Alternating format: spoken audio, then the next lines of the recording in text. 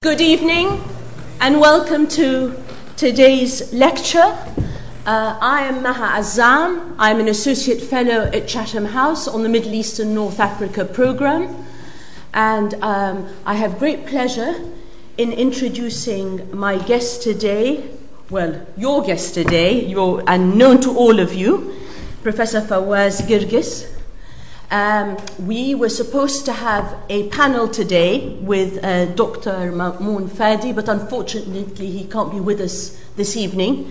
So I have been asked to step in as well as chairing this meeting and to make some comments after Fawaz has finished. I myself have been in Egypt recently, and it was in Tahrir Square, and I have some general comments perhaps to make on this subject. Today's title is one that gives me great pleasure to be introducing, because normally when we talk about the Middle East or anything related to the Islamic world, it's related in some way over the past few years to the issue of terrorism or violence or jihad. But today's title, A Perfect Storm in the Arab World, is a great one, and hopefully the beginning of real change in that part of the world. Professor Fawaz Gerges is a professor of Middle Eastern politics and international relations at the LSE. He also holds the Emirates Chair of the Contemporary Middle East and is the director of the Middle East Center here at the LSE. Professor Gerges is author of two recently acclaimed books, Journey of the Jihadist, Inside Muslim Militancy, and another renowned publication, The Far Enemy, Why Jihad Went Global. He's currently working on two books. His forthcoming book, The Rise and Fall of Al-Qaeda, What American and Western Politicians Don't Want to Know, which is going to be published by OUP this year. And the other book, Obama and the Greater Middle East, Rhetoric versus Reality, also due to be published in 2011 by Macmillan. So, without further ado, thank you. Thanks, Fawaz, please. Thank you. Thank you so much for coming. I know how busy you are, and as you know, we have put this particular panel at the last moment. It's really for you. We were supposed to be a panel. It's not just myself and Maha, but we'll try to really be as effective as possible. This is not a lecture. It's really more of a conversation, and I really would like it to be this way. What I will do is I want to put some ideas on the table, some basic ideas, and then Maha, I hope that she will respond to my arguments, and then we can open the floor for questions and answers. Let me start first by saying is that, and this is a cliche, that's truly a historic moment. This is really one of the major historical moments in the history of the modern Middle Eastern state.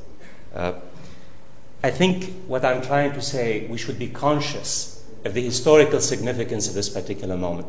I don't think we should not really let ourselves be complacent 20 years from now. We should say we lived through that particular momentous period. And I think, of course, like all great events, it's going to take us time and space to appreciate the meaning and the significance, the multiple meanings of this particular historical moment in the Middle East. And the reason why it's historic, because I'll say why in a minute, because it's really shaking the very foundation of the modern state system that has been in place since the early 1920s.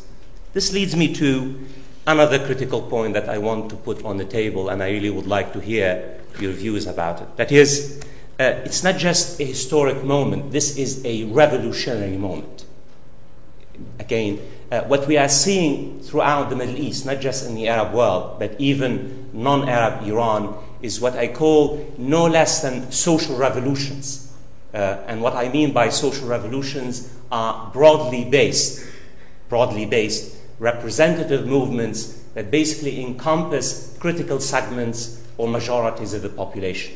And what I mean by broadly based social movements, I'm talking about the middle class, I'm talking about the poor, I'm talking about professionals, I'm talking about judges, I'm talking about teachers, I'm talking about labor, I'm talking about Islamists. This is a bottom-up, authentic social movement that represents critical segments of Middle Eastern populations. And that's why it's not just historic, it is revolutionary, because the social movements in Tunisia, in Egypt, in Algeria, in Libya, everywhere, it's not just about what we call tactical change.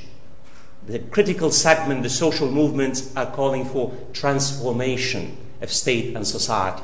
That is, the replacement of the existing order with a more representative order, more pluralistic order, more egalitarian order, a just order. And that's why it's both historic and revolutionary at the same time. And I think I want to really stress this particular point. We should not lose sight of this particular critical point, that this is not just a tactical development. This is a strategic, substantive, revolutionary development. And I would argue the social revolutions that are sweeping the Middle East, again, not just in the Arab world, I would argue that Iran is as susceptible as Arab societies, really represent as great revolutions as the great revolutions that have taken place in the international system, with a very simple exception. They are peaceful revolutions, even though they are transformative revolutions, unlike the great social revolutions that have taken place in the international system.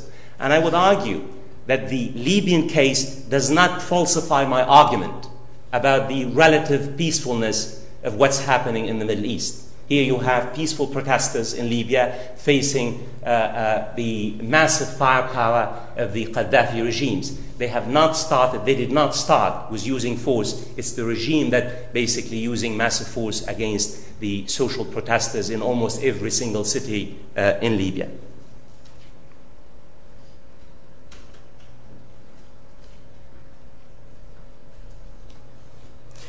Of course, having said that this is a revolutionary moment, the social revolutions, it does not mean that the end result will be revolutionary change, even though the fundamental goal of the social movements in almost every single country is transformation. That is, it depends, as you well know, transformation depends on multiple factors. And what I'm talking about is that I would argue that it's very difficult to predict the nature and the character of change that will take place in the Middle East in the short and the medium term as opposed to long term. But regardless of what happens in the transitional period, regardless of whether the army controls the political space in Middle Eastern societies, I would argue that what we have witnessed in the Middle East in the last few weeks represents a rupture in the political and social system, not just in the political system, a major rupture. You have people now all over the Middle East empowered, emboldened. They realize they can really affect change in their societies. The old equation no longer exists in the Middle East. The old equation was based on a simple formula. People were terrified of their governments. Now the equation has been turned on its head. Governments are terrified of their population. And this is, I would argue, it's a positive and promising recipe for change, if not in the short and medium terms, I would argue in the longer terms. Of course, again, I would argue that, and I hope to hear Maha's views and your own feedback on this, transformation of Middle Eastern societies will take decades, not just months or years. And transformation will likely depend on the role of the army, because the army is the most dominant force, institution in Arab and Middle Eastern societies. It also depends on the role of the great powers, particularly the United States of America, and whether the Obama administration and U.S. foreign policy is willing to nudge armies in the Arab world to basically relinquish power to transparent governments, to civilian leadership. That is, the jury is still out. The military remains in power. The military is the driver behind now the power structure in both Tunisia and Egypt. And I would argue, regardless of what happens in Libya, the army is the most viable force that will likely guide the transition in Libya, in Algeria, if and when revolution reaches Algeria.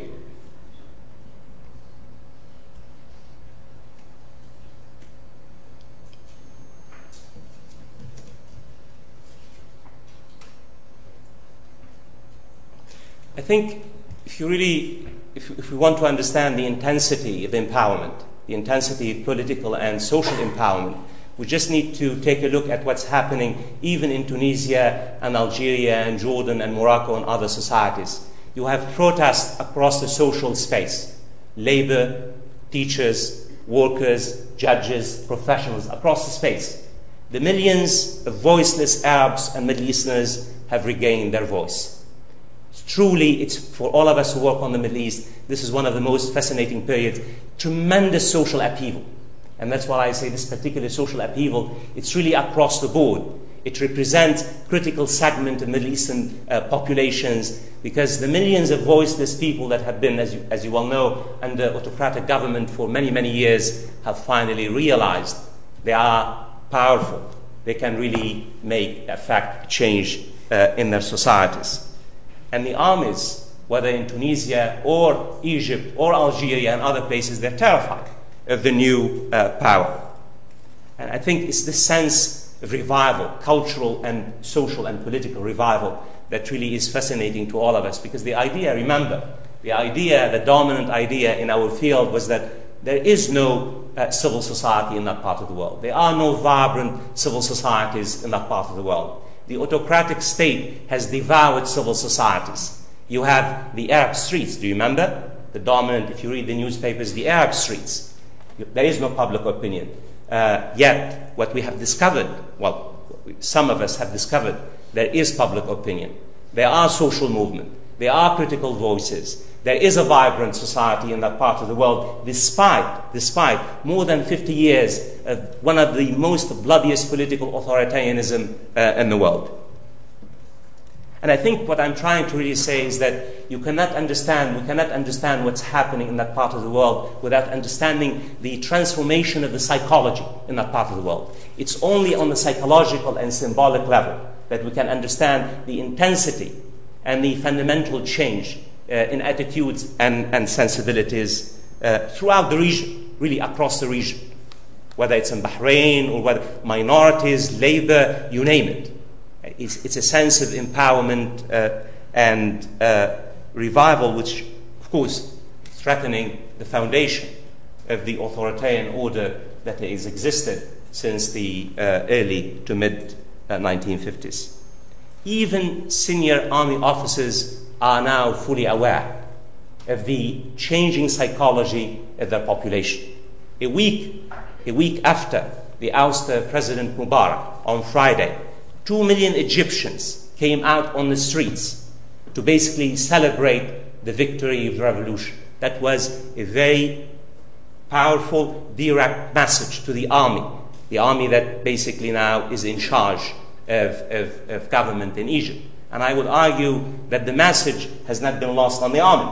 It is the power of the people. And that's exactly what the leaders of the revolution have tried to do. I'm not suggesting that the army will not do its best to retain power. I'm not suggesting that the army is a democratic force. All I am suggesting that even those army officers who would like to retain power, to basically control society, must take into account the changing psychology, the power of people, the new balance of social forces that has changed the character and the face of the Middle East.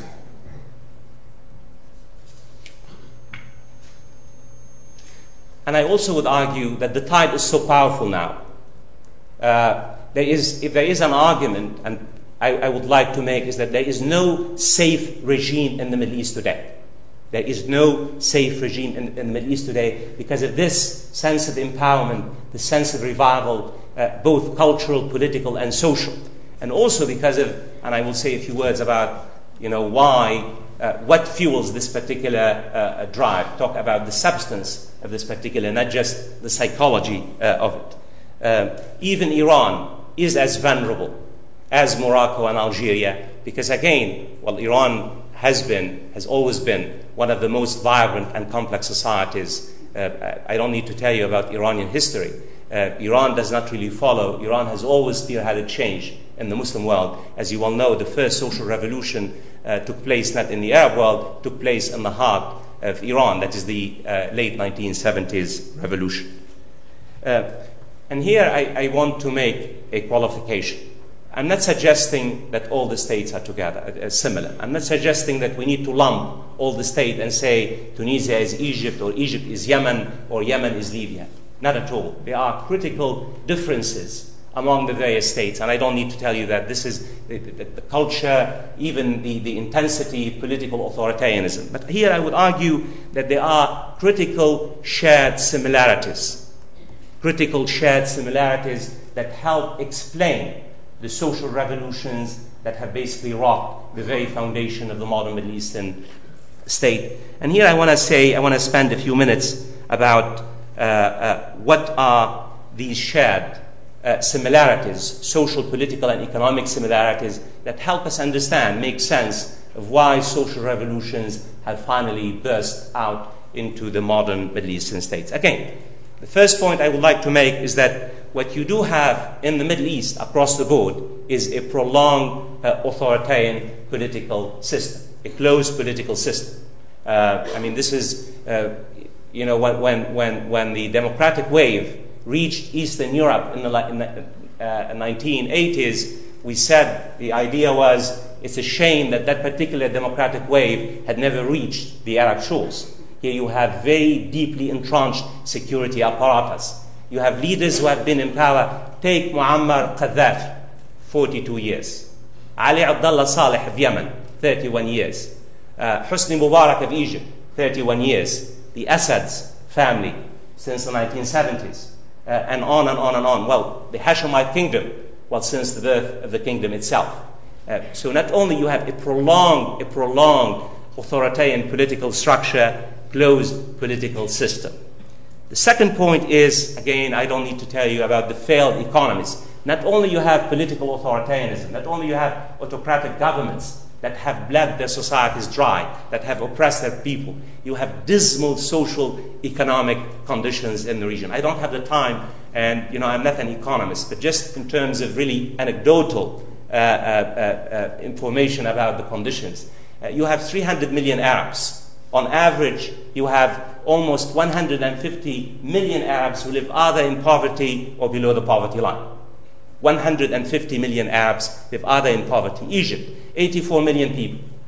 You have 43% of Egyptians, and forget the World Bank's data, please. It all comes from governments. All you have to do is to travel to the poverty belts in Cairo to realize the extent, the hellishness of life in various Arab countries. All you have to do is to go to the urban poverty belts, even in Beirut and Algiers and other places, to realize then how dismal the social economic conditions. So not only you have oppressive governments, you have governments that have failed to deliver the basic necessities of life for their population. So not only you have autocratic governments and dismal social conditions, you have rising expectations of millions and millions of Arabs and Middle Easterners who basically, young men and women who represent majorities of their population. Again, I'm simplifying and probably a great deal. On average, 60% of Arab populations, Middle Eastern populations, 60% are below the ages of 30 years old. Huge constituency. And the expectations of this particular constituency has been, of course, rising because, and this leads me to another point, is the new media, the access to the internet revolution. What we call really globalization. So in the 1980s and early 1990s, governments basically controlled the flow of information to their population. Since the mid-1990s, basically governments can no longer control the flow of information. Al Jazeera, the so-called the Al Jazeera effect, basically was able to connect all Middle Easterns or most Arabs to one another. It was able to show them what's happening in their societies, small villages in Beirut and Sudan and Libya and Egypt, in Al-Sa'id, Upper Egypt, everywhere. The Al Jazeera effect basically was really, in many ways, played a critical part in educating, informing citizens about what's happening in their societies, not just what's happening in terms of foreign policy. So in this particular sense, you might say, why now? Well, here you have, globalization, you have the new media, you have the Al Jazeera effect, you have the internet revolution, really, which has, in the last 20 years or so, has basically brought the Middle East to Middle Easterns, because in the 1980s up to the early 1990s, Arabs and Middle Easterns were not really informed about what's happening in their own societies.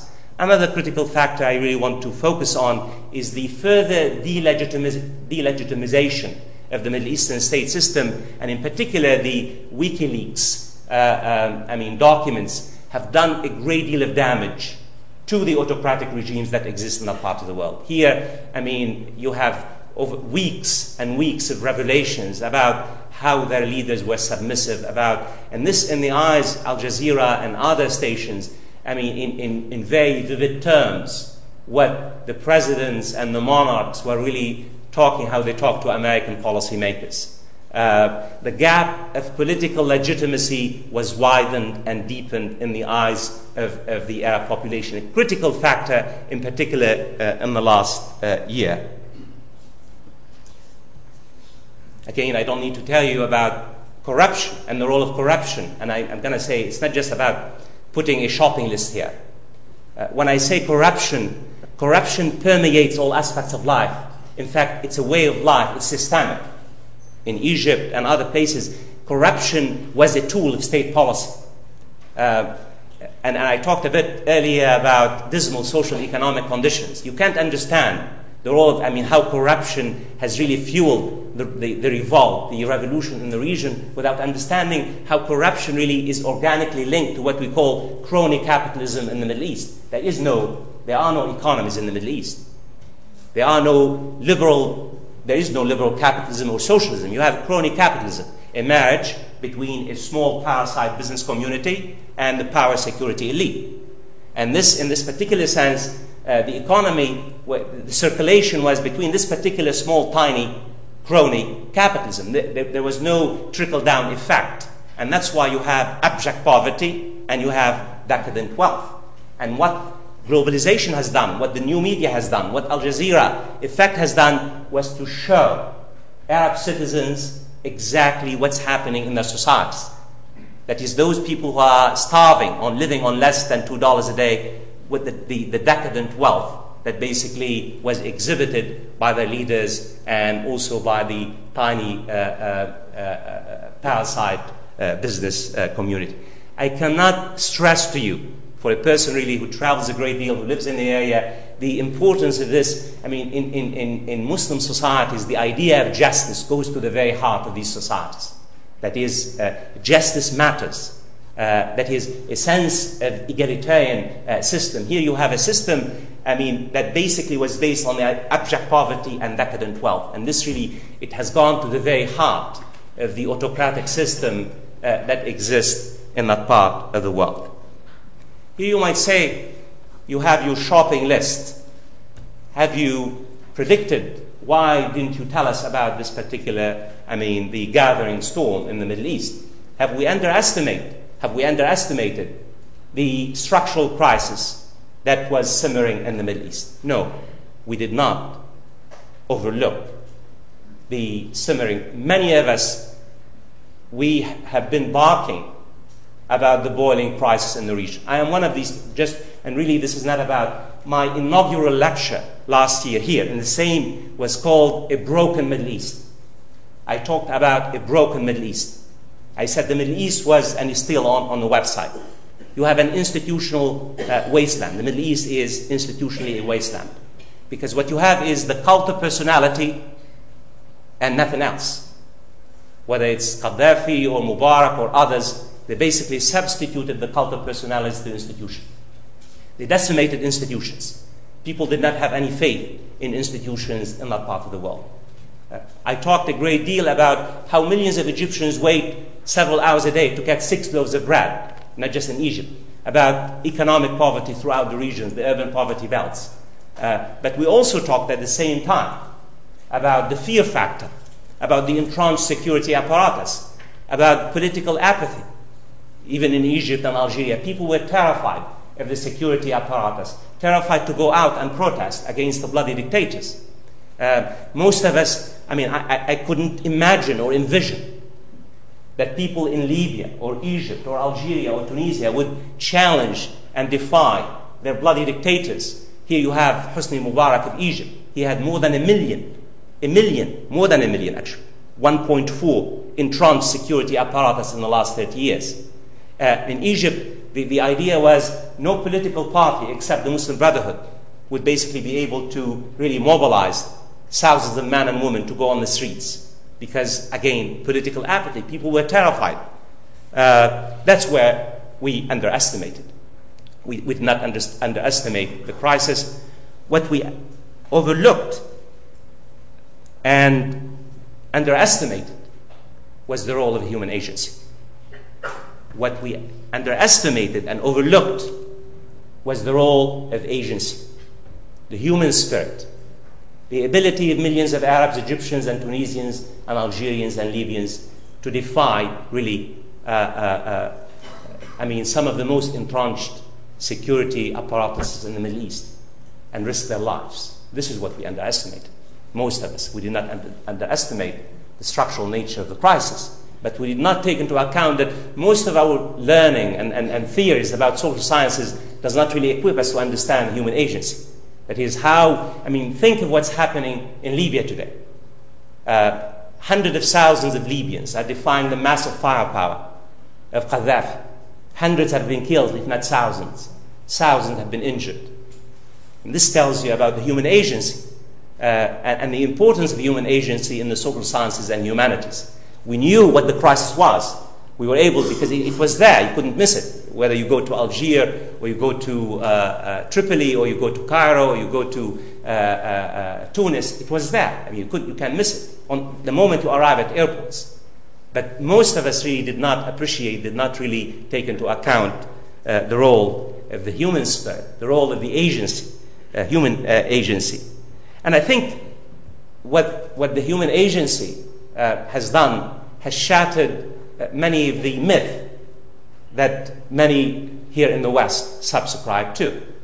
The idea is when Muslims and Arabs are given choices, they make the wrong choices. When they are asked to vote, they vote for Islamists. That the so-called universal values, democracy and human rights don't matter. Islam and democracy, Islam and Muslims and democracy were incompatible. We know all the research that we have done, by the way, tells us for the last 20 years that Arabs and Muslims want universal values. There is no difference. But of course, since 9/11, I don't need to tell you about the dominant narrative. That is, and this was basically, it's a well-constructed or invented narrative about. Also, one of the myths that has been shattered is about the violent Arab, on the one hand, and the submissive Arab. That the Arab is violent, terrorism and violence was the only tool. And submissive because, again, the Arabs would not dare to challenge their tormentors, their autocrats. Again, what we have seen, the human agency, the human spirit, truly, how dignified those people are, how relatively peaceful these revolutions. Think about it. If you had 40% of people who live on less than $2 a day, you would have expected massacres, a bloodbath. They would have burned. To me, I used to say, I would not be surprised to wake up one day to see Cairo on fire. I am pleasantly surprised that little violence has taken place. The poor did not really burn the palaces and the mansions of the wealthy. That there's a dignity to these social revolutions that we have witnessed. And it's not just about how peaceful, but the dignity also now tells you it's the reverse of the dominant stereotypical narrative that exists in the West. Also, I think, and this is, of course, is too early, has also shattered the idea, the very ideology and tactics of Al-Qaeda itself. Think of what Al-Qaeda has fed Arabs and Muslims since the late 1990s. You cannot affect change in your societies. Politics doesn't matter, doesn't make a difference. The only way you affect change is by what? terrorism and violence. You want to overthrow the system. Well, politics matters a great deal. And Arabs have shown that it's through the political process that that change can take place. Even though, please remember, the dust has not, lifted yet. We have to wait and see how the transition basically evolves and unfolds, because you have the military forces now, the army officers that remain in place. But I think the dominant narrative now in the region about empowerment is that people can rise up. And that's why the intensity I started by saying you have really the idea of empowerment is so critical now. Everywhere, in Iraq, in Jordan, people feel that it can really affect the change. And this is that politics matter. And I think what we're going to witness in the medium term and the long term, we're going to see a great deal of political upheaval. That is, the army officers will not have a free hand. You trust me on this. They realize that there is now social movements. There are constituencies that are willing to die to have a different political system. And this is a new reality that even the military officers who have taken over are fully aware of that. And I think I want to end here, and because I think Maha knows much more about this point, is the whole notion of the myth of polarity in Arab and Muslim politics. The Middle East was seen either you have bloody dictators or you have Islamists. There was nothing between. There was no third force. We kept saying, where's the third force? Well, the reason why the West was terrified to take risks on free elections was, if we don't invest capital in these bloody dictators, extremists would come to power. Because the idea, the dominant narrative, there was nothing between the organized Muslim Brotherhood and other mainstream Islamist movement and the bloody dictators. Well, what we know now, there's a huge third force. In fact, it is the alternative, it is the most powerful constituency in society. The Islamists are only one element, an integral element in the social landscape. You have centrists, you have human rights dissidents, you have human rights activists, professionals, judges, teachers, independent Islamists, and the Muslim Brotherhood. And it's really this particular idea that Middle Eastern societies, and I want to end, there is nothing exceptional, there is nothing unique about Arab and Muslim societies except dignity and decency and the peacefulness of the social revolutions that have taken place in that part of the world. Thank you. Thank you very much.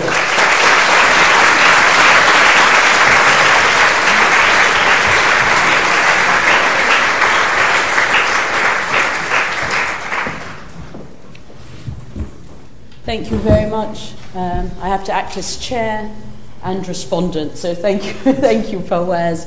That was an extremely rich presentation, and I think what I'd like to do is to just pick out some of what really is not a shopping list, but reflects the challenges that people have had to face throughout that region, whether it is autocratic rule, corruption, lack of respect for human rights, lack of the rule of law,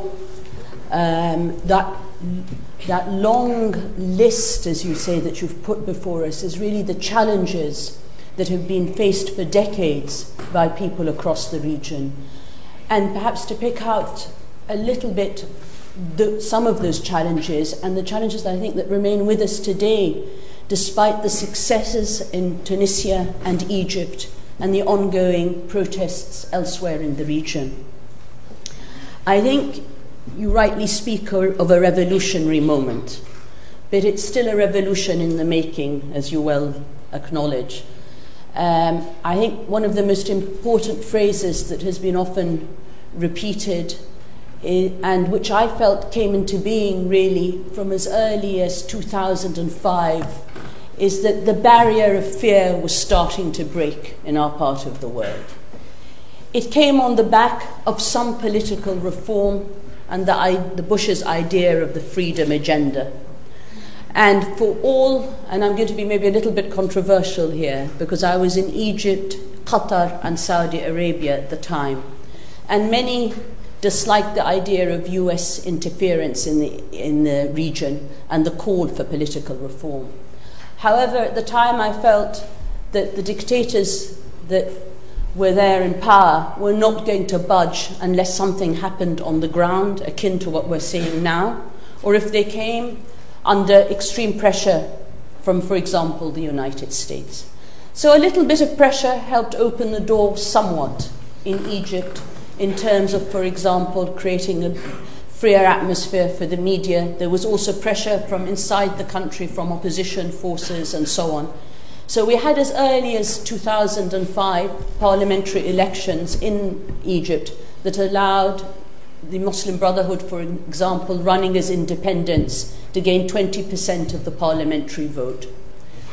And so on and so forth. In different parts of the region, one step forward in terms of political reform, 2 steps back.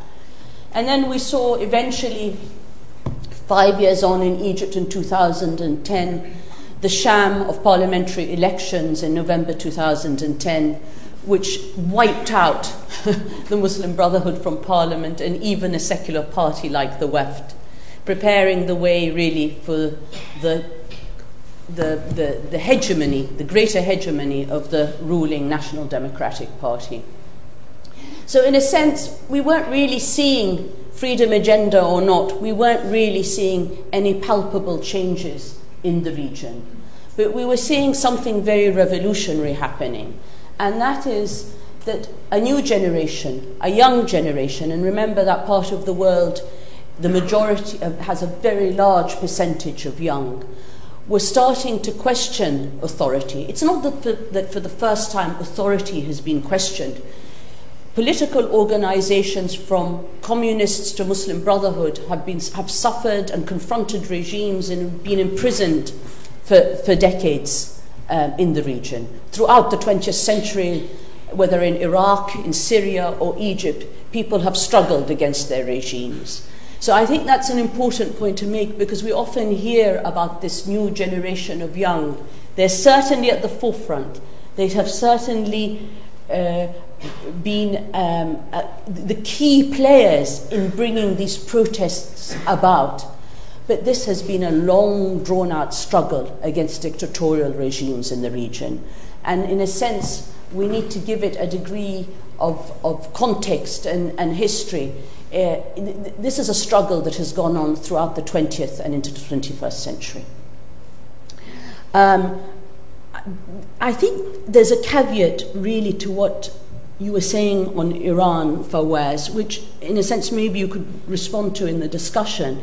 And that is, when we speak of Iran and social revolution, Iran has had a social revolution in 1979. That was a social revolution, was it not? It doesn't mean it can't have another one, but it did have a social revolution. And really, in a sense, represented revolution in its more classical understanding of revolution. It overthrew its people, again, dynamic, its religious leaders, its merchant classes and so on came together in a social revolution to overthrow a tyrant. And it was in many ways also a cultural revolution.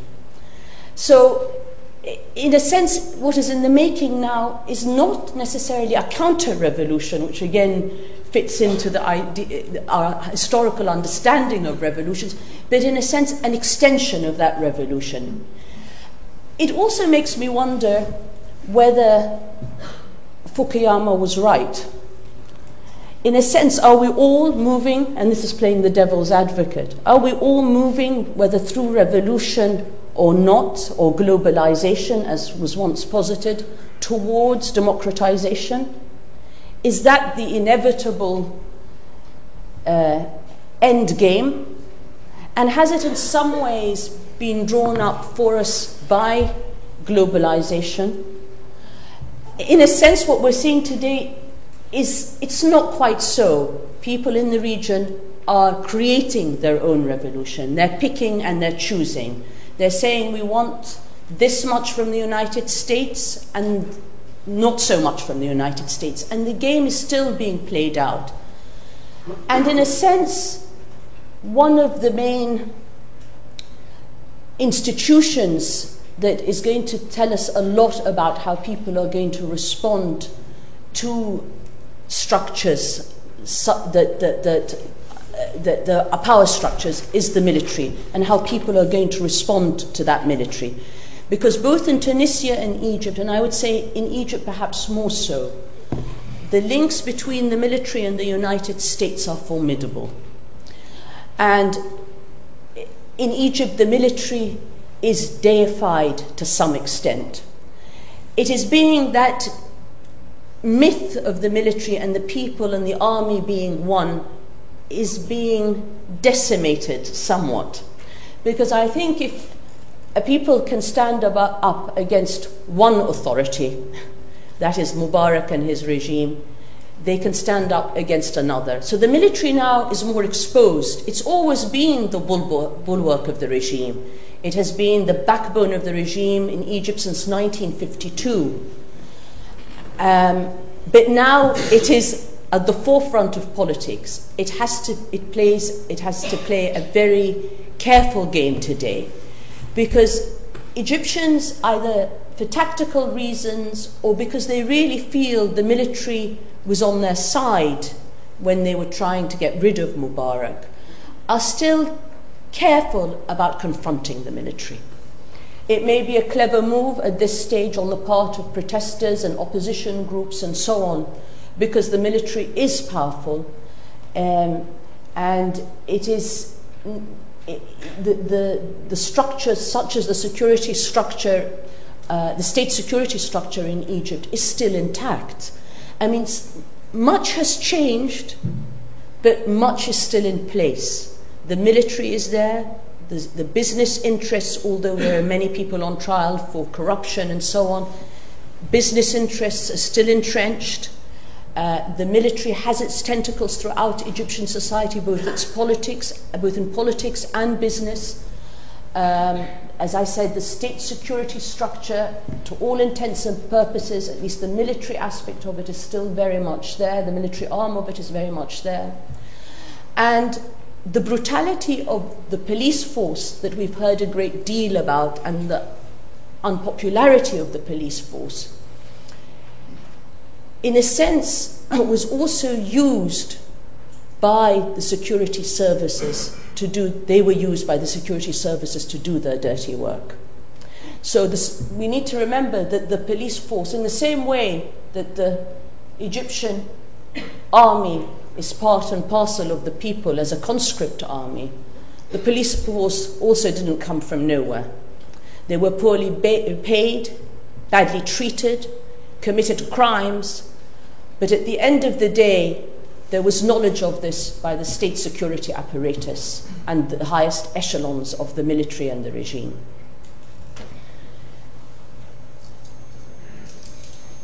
Fawaz, you spoke of empowerment, and I think that is a key aspect of what's happening today. The empowerment that people sought in the region for several decades was not the majority by any means, but a minority in the region, was through violence, through terrorism, through the idea of jihad, something that you know a great deal about. But in a sense, Al-Qaeda and its supporters were not able to win hearts and minds. And the testimony to that is what's happening today, that empowerment eventually, true empowerment for the majority, is being sought through non-violent means. And I think that is, in a sense, one of the most important revolutionary developments that is happening in that part of the world. And is testimony in some ways to countering, again, the myth and the connection between Muslim societies and the appeal of violence and the resort to terrorism.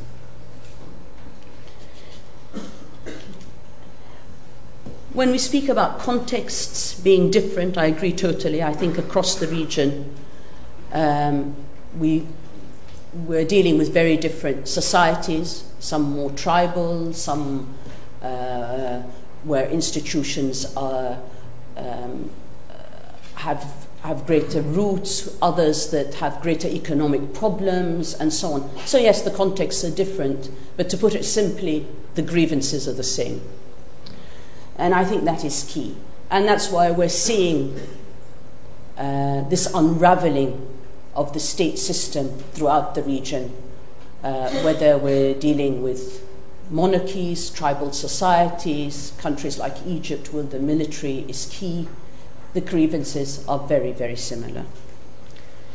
And the grievances, I would just point out in a sense, or reiterate what you've mentioned, are to do with lack of accountability, lack of participation, and lack of respect for the rule of law. And I think the essence of these protests is not only about freedom, the freedom to speak out, but about a sense of justice that people are calling for. The slogans that I heard most in Tahrir when I was there were to do with the issue of corruption. Not only the bringing down of Mubarak, the stepping down of Mubarak, the end of the regime, but slogans and comments about, we want our money back, we want justice. There were left-wing people there, there were just a variety, a cross-section of society and different political orientations, from the extreme left to liberals. And that sort of perhaps is worth a mention. The Islamists were there. But it's interesting that, again, the Muslim Brotherhood had decided that it was not going to raise religious banners. It doesn't mean that they weren't present. They said, we're going to be there, we're going to be in the protests, but we're not going to be there as the Muslim Brotherhood.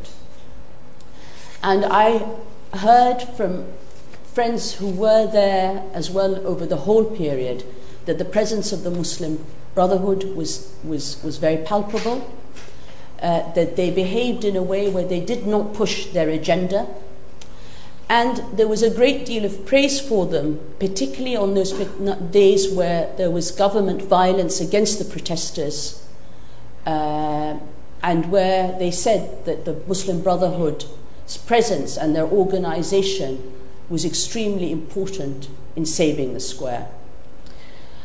I think, again, maybe at this point it's worth mentioning that, as you rightly said, the Brotherhood is only one element and one component in what has become a very diverse political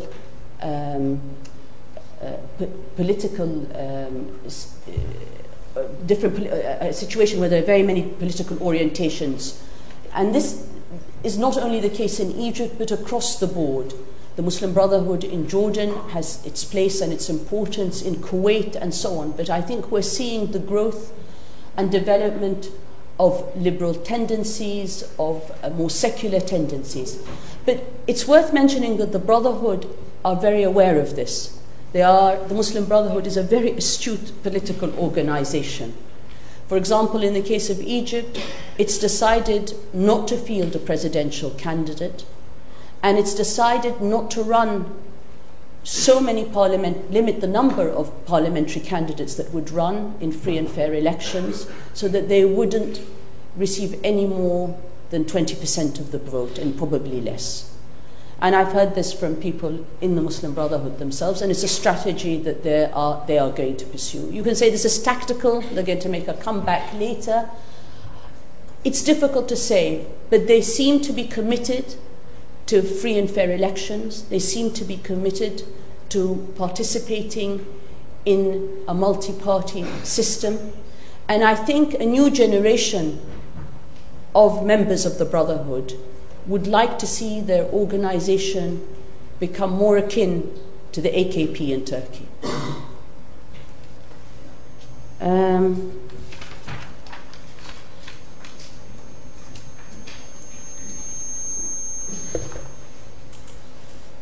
The notion that somehow the Middle East and its peoples for decades have been unable to forge a new future or a new identity, and that these societies are in some way static and lethargic is a very old argument. It's one that goes back to the Orientalists, and some ways was regurgitated again and again. And as Fawaz mentioned, many of us always felt that these societies were on the brink of something. But we expected that when things exploded, and we always thought they might in Egypt or elsewhere, they'd bring out the mob that would burn and pillage. This hasn't been the case. But I'm fearful that we might be too optimistic. I think this is an opportunity, in a sense, to forge a different future for the countries of the region.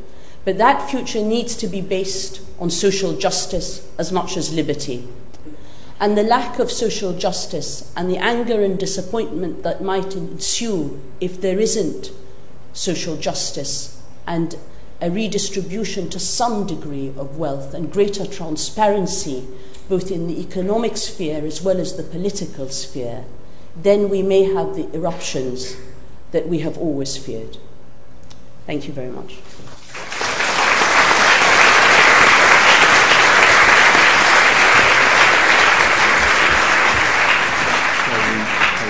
Four questions at a time? Yes, if you like. Yes. So we have about half an hour before we have to vacate this hall. So I will start taking questions, and perhaps if we take about 4 questions at a time, and if you wait for the microphone, and if you could introduce yourself, that would be great. And please, please keep your questions short, because this is a very full hall. And if you don't, I will cut you short. All right. So, gentlemen in the third row, please.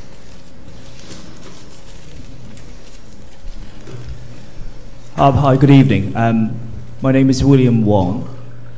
Would it be fair to say, amongst many complex issues and factors, the combination of YouTube, Facebook, and Twitter in particular has been a potent tools or platform in this revolution?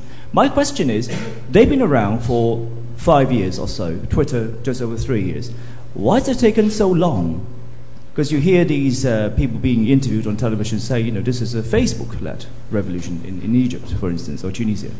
So I was wondering why only now and not earlier, and perhaps what next? Thank you very much. All right. In the front row there, please. Ali Fatanejad Soas. First of all, as in Iran, I'd like to say Mabruk to the Arab people. Secondly, I wanted to ask, since, nowadays you can see that Western politicians are really, they are in a state of angst vis-a-vis the situation in the Middle East. So I was wondering if you could comment, Professor Gerges, on the interest of the United States vis-a-vis the developments in Egypt in the future, in terms of also the fear probably of a democratic transition in Egypt, and also vis-a-vis developments in the sheikdoms around the Persian Gulf, also in terms of, so in the context of US regional but also global hegemony. Thank you. All right, and there on the edge. This is Mohammed Al-Gnayan. I'm from Saudi Arabia. I have a question. If this revolution wave propagates and reaches the bank of oil and gas in the area, in the Gulf, what do you think the response of the international community and the other parts of the Arab world to that? Thank you so much. Okay, anyone at the back?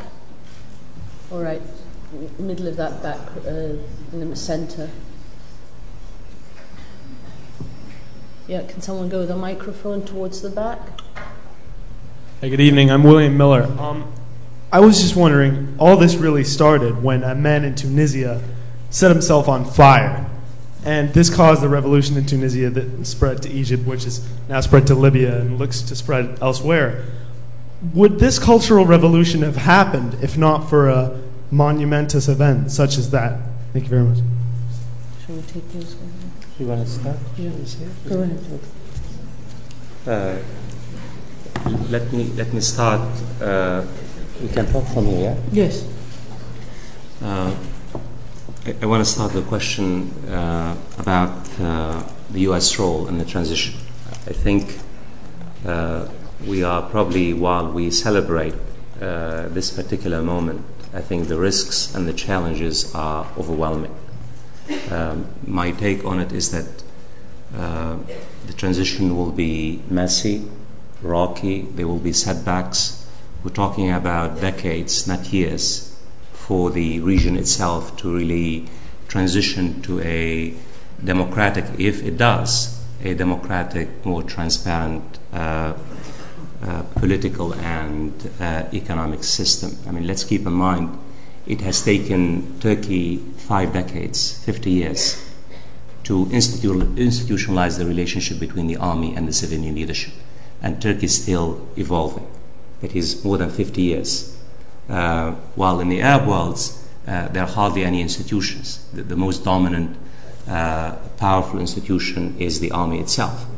And we are still unconvinced that the army, the senior echelon of army officers, will relinquish power so easily in 6 months as they have pledged in Egypt. Institutional building, I don't have to remind you, is a very prolonged and complex process. It takes decades to rebuild broken institutions in Libya, in Egypt. The opposition is extremely weak. I mean, take Egypt, for example. The label that Egyptian parties they use in Arabic, it's called ahzab min waraq. It's paper parties.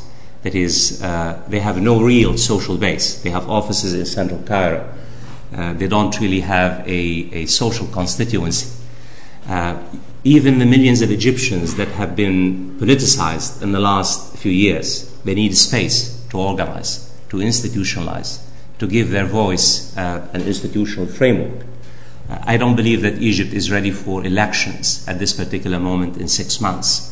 Because, first of all, the opposition is extremely weak, the formal opposition. And the millions of politicized Egyptians need time to organize. And secondly, if you have elections today, even if the Muslim Brotherhood does not field a majority of candidates, as it has pledged to do, the Muslim Brotherhood will likely garner a critical component of the new parliament. And that's why it just defies common sense why the army officers will say in Egypt, we will relinquish power to a civilian government in 6 months. You need to prepare the country. You need, of course, constitutional changes. You need to give time and space for the opposition. There are so many questions. You need to begin the process of creating a productive economic base, and on and on and on. You need to institutionalize the relationship between the new forthcoming government and the military institutions. There are more questions, really, than convincing answers about how long and how difficult and how rocky and how dangerous the transition process. The transition, take Eastern Europe, for example. It has taken Eastern Europe almost more than 2 decades. What I'm trying to suggest is that the transition process in Arab societies will prove to be as difficult, as challenging, as complex. This brings me to the question of the U.S. I think in the case of Egypt, the United States has tremendous influence over the Egyptian army for the simple reason that this relationship goes back to the late 1970s. And a huge chunk of the budget of the army in Egypt, as you well know, comes from American military aid. On average, the American military has been receiving about $1.3 billion a year. That's a measure. And throughout the crisis, the United States was in direct contact several times a day with the chiefs, the military chiefs. And my take on it is that in the case of Egypt, the United States can really play a very positive role. If the United States really is genuine about nudging the army to transition, to help, to guide the transitional process, if the United States really is genuine about an open and transparent and civilian government. So far, I think the United States role has been more positive than negative, even though it has taken the United States quite a bit of time to come to terms with the social upheaval taking place in Egypt. I think in Bahrain, you underestimate how critical the US role has been in nudging the royal family in order to really engage the opposition and to impress on the royal family the gravity of the crisis, because as you all know, there was a major struggle taking place within the royal family between the hardcore and the moderates. So far, the moderate wing, led by Crown Prince Salman, has basically gained the upper hand. But again, the jury is still out. That is, even though we're beginning to see the beginning of a peaceful resolution in Bahrain, we have to wait and see how far the royal family in Bahrain would meet and the grievances would address the grievances of Bahrainis in terms of constitutional changes, in terms of integrating the dominant Shiite community into the political and social process, in terms of the Prime Minister in Bahrain has been in power for 40 years. But yet we are seeing the beginning. We have to be careful about. I'm very critical of U.S. foreign policy. Don't misunderstand me. But I think in the case of Egypt and the case of Bahrain, the United States can play a critical role in really exerting pressure on the army and the royal family to guide the transition and to relinquish power to a civilian government in the next 8-9 months or year. I think in Bahrain, that's why the United States and the Western powers, and in Libya and Algeria, they're terrified. Already, as you all know, the oil prices now, it's over $100 for a barrel of oil.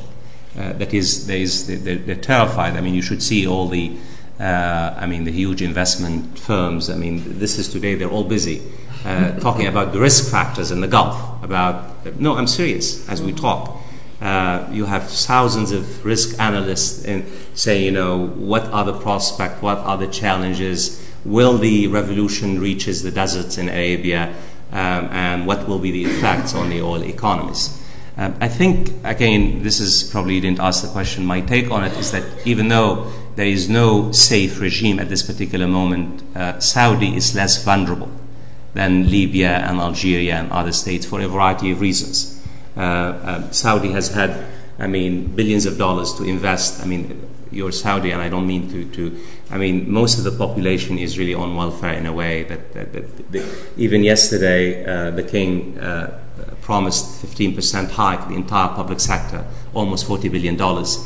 So the fact is, even though there is poverty in the kingdom, but you have money to go around and to basically try to meet some of the grievances of the of Saudis.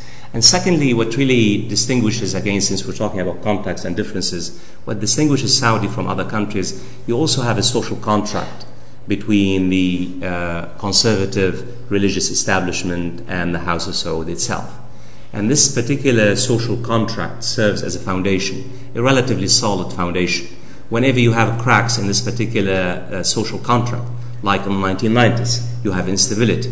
The rise of Al-Qaeda and very dissident clerics was the result of cracks in this particular context. And thirdly, there are major challenges for Saudi. You have also a similar young Saudis like yourself who basically have aspirations and hopes and wishes about more open societies, about reforms, about having a greater say in the political process. So your generation does not differ much from the other Arab generations. You also have a critical community, and I'm sorry I'm using terms like Sunnis and Shiites, but a critical community, a minority community that feels disfranchised, and that's a Shiite community that feels discriminated against, like its counterpart in Bahrain. And the community does not really feel that its aspirations and its hopes are met by the kingdom. You also have a very volatile situation in Yemen. Yemen is a state which is the poorest Arab country, as you all know. More than 60% of Yemenis live below the poverty line, or in poverty, or below the poverty line. Yemen shares one of the longest borders with Saudi Arabia. If Yemen plunges into instability, that particular likelihood would have tremendous impact on the economies in the Gulf and also on stability in the Gulf, as happened last year, as you know, when the Houthi rebellion migrated to some areas in Saudi Arabia. So I want you to know that the Western powers, the United States, and they're very concerned about whether the virus would mutate and basically reach the Arabian desert and the oil fields. It's a very serious product, even though, and I could be wrong, my take on it is that Saudi is not as vulnerable as the other states. Let me challenge you on that one. Please. Let's say that the Saudi young, because they're well off, relatively speaking, and because they have those aspirations that others in the region have, and because they're the Facebook generation, will just be as formidable and maybe even more so equipped with, in a sense, the know-how, the fact that they've traveled, the fact that they're exposed to a great deal, and so on. They'll be even more frustrated about the situation, and you add to that another component, a religious component that perhaps is not with the regime, and a liberal secular middle class of businessmen and others who want a degree of opening up. And you have the Eastern Province and the Shias there, emboldened by what has happened in Bahrain. And it could go on, and you have some young princes who also would like a degree of opening up. And you have a lot of components there for a great deal of friction and fissures in that society, which will not necessarily manifest themselves or unravel in the same way as they've done elsewhere. But we'll see small protests that are quelled, in the same way that when we saw women come out, that was quelled, but perhaps bigger, perhaps. And then they'll find themselves maybe a square in Jeddah. And perhaps our Saudi friend can suggest one now. Yes. And there you go. I mean, they might start up with 20, then 500. Yes, and, it is. And it goes on and on. I don't think it's going to stop. We're really at the beginning of the crisis, not the end. I mean, that's why. All the components are there. I mean, that's my own reading. Is that even though the risks are there, that Saudi is less vulnerable. This does not mean that we might not wake up in the next few days. In particular, if the Gaddafi regime is gone. Particularly if the wave reaches Algeria and Morocco and Jordan. And the fact is, the reality is, when on the first day of his return to Saudi from Morocco, he was recovering from an operation. The king basically increased the salaries by 15%, tells me that he is very concerned.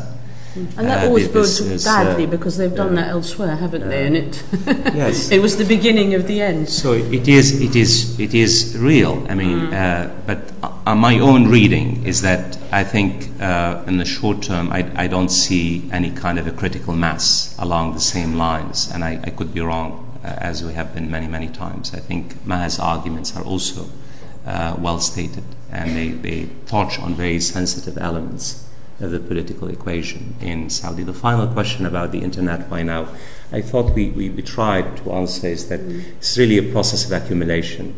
It's been taking place for quite a while, and I think in a way, I talked about the human agency and at Abu Azizi in Tunisia, that how one human, soul, huge heart, and an educated young man who was humiliated trying to make a living, that particular really spark has ignited the fires so the crisis was simmering for many years, and it's a process of accumulation in terms of the new revolution, the new media and the process. And once the spark ignited, then really in a way there is no return whatsoever. Please. And my sense, just to add to that very briefly about Twitter and Facebook, it hasn't actually been a long time. It's interesting how you think of that as a long time. When you say 3 years or 5, to my mind, that's not long. It really is not. It's not long. That's actually very fast. In fact, yes. And it's interesting that you see that as a long time. And that in the history of the suffering of the peoples, and for something to actually come about and change things in 3 years really is very fast.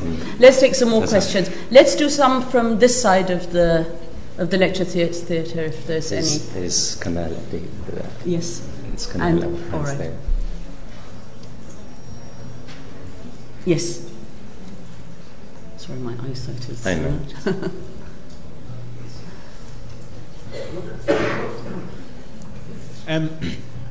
Sorry, my name is Adam, and I'm from SOAS. As Dr. Azam said, the dust hasn't even really risen yet. But do either of you have any forecasts whatsoever as to the effect that this change in political status quo in the Middle East and North Africa will have on the Palestinian-Israeli conflict? Thanks. Thank you. Again, if we try, anyone on this side of the... I'm trying to be fair, but I don't think there's any on this side. Is there? Okay, go ahead. Hi, my name is Helen Twist. You both touched upon the fact that without a figurehead, or the fact that although the figurehead is gone, the institutions still have parts of the regime within them, and that's a much more sort of entrenched situation within all of these countries. I wondered if you could elaborate a little bit on how this will affect the patronage networks and also tribal structures within the wider Middle East, and whether the fact that the youth has been part of these uprisings, whether actually that's going to lead to a sort of fundamental change in the way that things are in terms of power structures within the Middle East. Thank you. Can Kamal? Yes. Kamal, next to you, please. Yes. Sorry, you're right at the back, so I Yeah. couldn't see. Right at the back there, the gentleman with his hand up.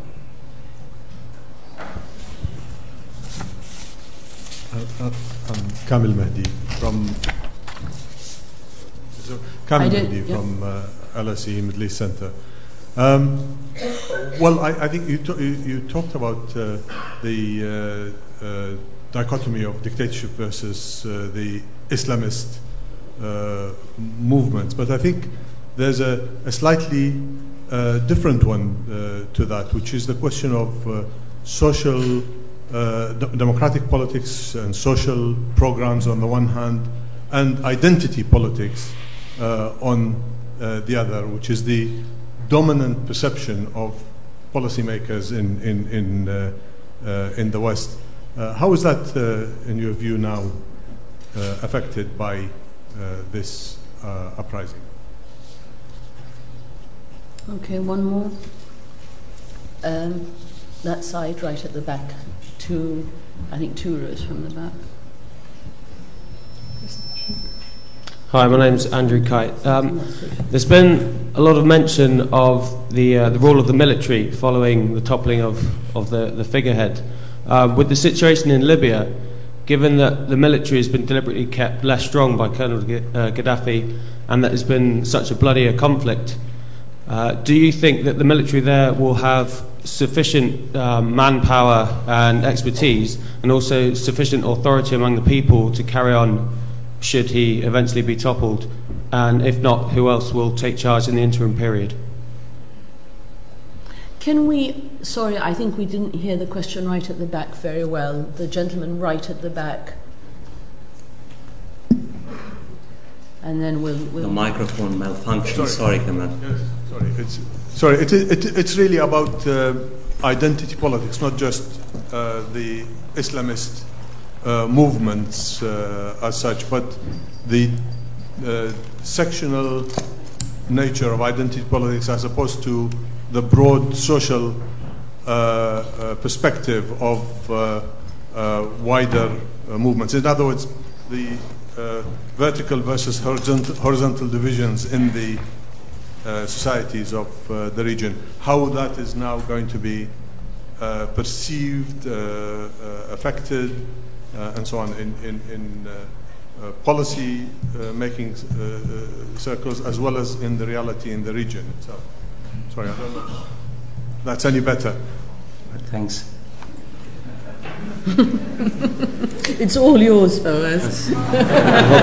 And you can start with that question. Are you sure? Yes, I'm positive. I'm the She's chair. very generous. Horizontal rather than vertical, I seem to remember.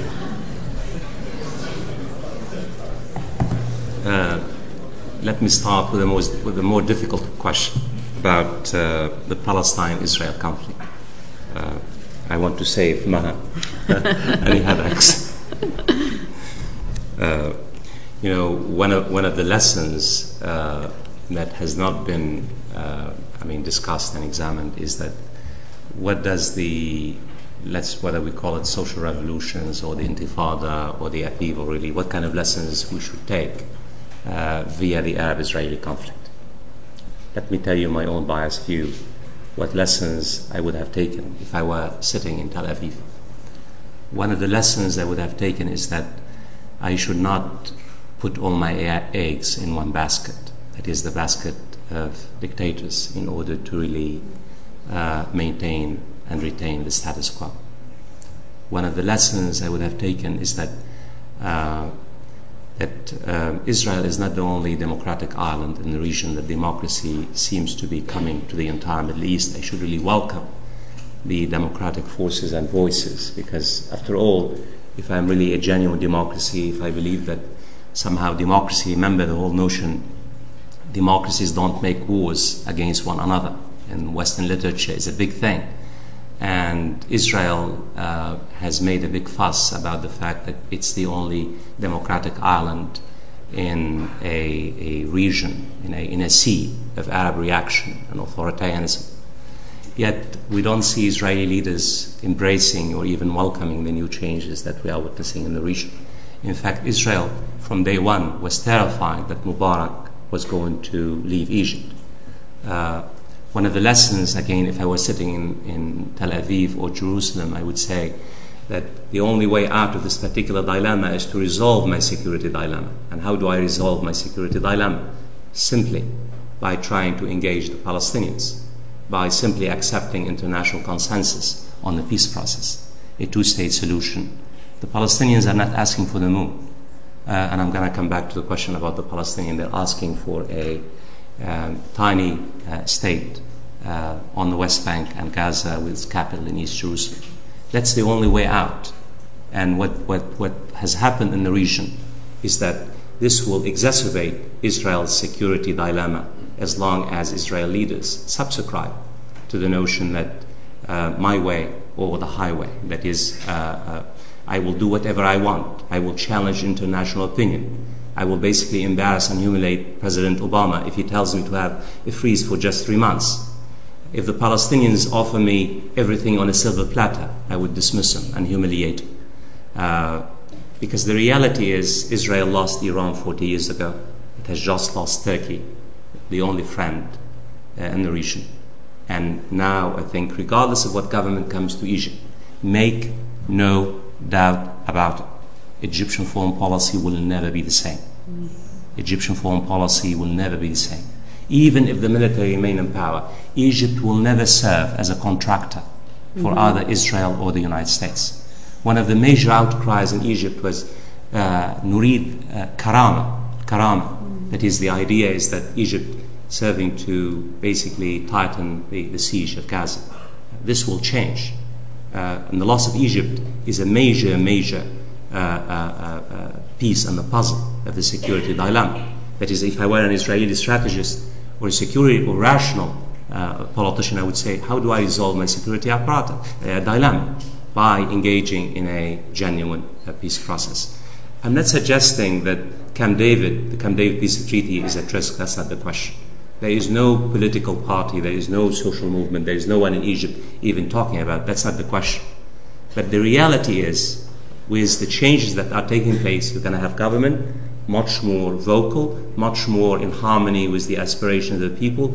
Egypt will become much more vocal in terms of supporting the Palestinians, calling for a two-state solution.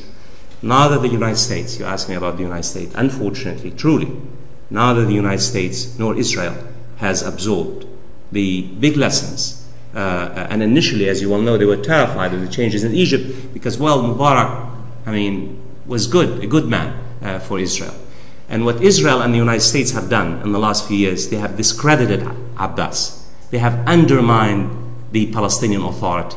The Palestinian Authority basically no longer exists except on paper as a security apparatus in the West Bank. Again, Hamas, and I hope you disagree with me, it really has gained popularity, in particular after the Al Jazeera released, as you know, the documents by the Palestinian team about and the concessions and the humiliation they received by what the documents, what the leaked documents by the Palestinians, it showed clearly that in fact the Palestinians have no partner, and the Americans were not really playing an honest broker in trying to. The Palestinians, in fact, if you read carefully the documents, Israel could never dream of such a magnificent offer, on a silver platter. So I do hope that when the dust settles on the battlefields, and still, because it's still unfolding, both the United States and Israel would come to realize that there is a way out of the security dilemma, and the way out serves everyone.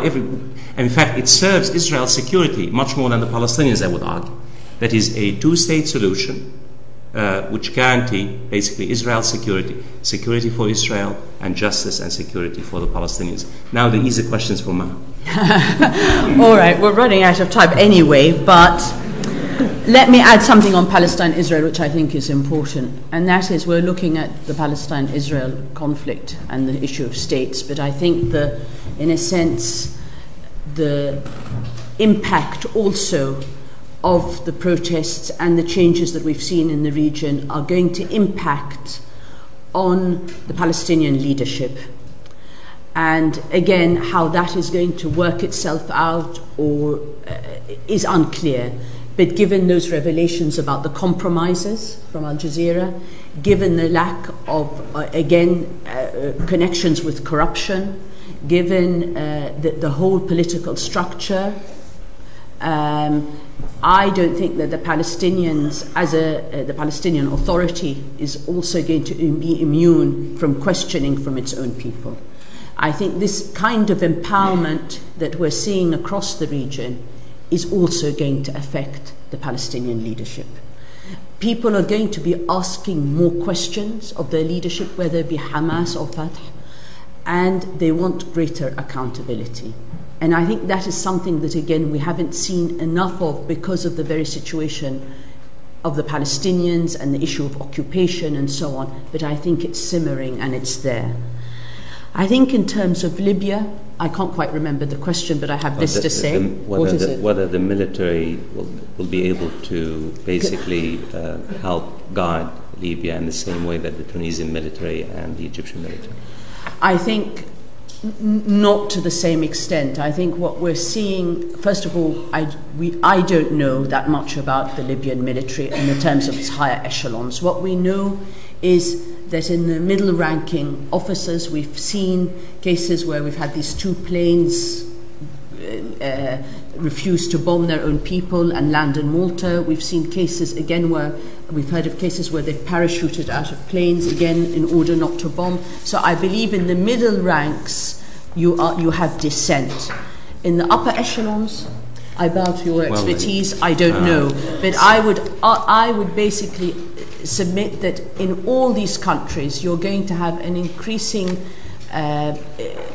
engagement of the military in order to maintain some degree of security after the fall of the leader, and create and really protect a transitional period and oversee a transitional period. So I can't see in Libya the military withdrawing altogether, but I can't say at this stage, given the lack of transparency, quite honestly, what kind of role it will have. Obviously, there isn't the degree of leverage the United States has. It doesn't have that leverage in Libya that it had in Egypt or it has in Bahrain. And that is, that's a very important thing. And that's why, in a sense, I agree with what you said about US foreign policy. In a sense, it's playing a very important role in promoting this process towards democratization. But it can only happen in countries where it has leverage and where it has actually supported. It's ironic. It's where it's supported authoritarian regimes that it has the greatest leverage in helping the democratization process. A word on Libya. Do we have a minute for Libya? Yes, go ahead. Really, from everything we know, and we know very little, as you all know, we don't have, information, we don't have a portrait, but the entire state structure is fracturing. The state itself appears to be collapsing. Unlike Tunisia and Egypt, where you have a coherent military structure, a coherent military council, you don't have such a thing in Libya. In fact, the army split now along multiple lines. units, brigades, army officers. It's all over the place. And even Gaddafi still has tens of thousands, between 10,000 and 20,000 troops. According to credible reports, there's still support, in particular certain brigades, which are very loyal to Gaddafi. In the last 15 or 20 years, unfortunately, Gaddafi created multiple units within the army itself, loyal to himself personally. And he populated the army with tribal elements from his own tribe. Multiple layers of really lack of coordination, lack of training. The army itself no longer is the potent force. Is not a potent force, is not a coherent force in the same way that the Tunisian army and the Egyptian army or the Algerian army. And that's why my fear is that now you have units of the army basically clashing all over Libya, even in Tripoli and Benghazi and other cities.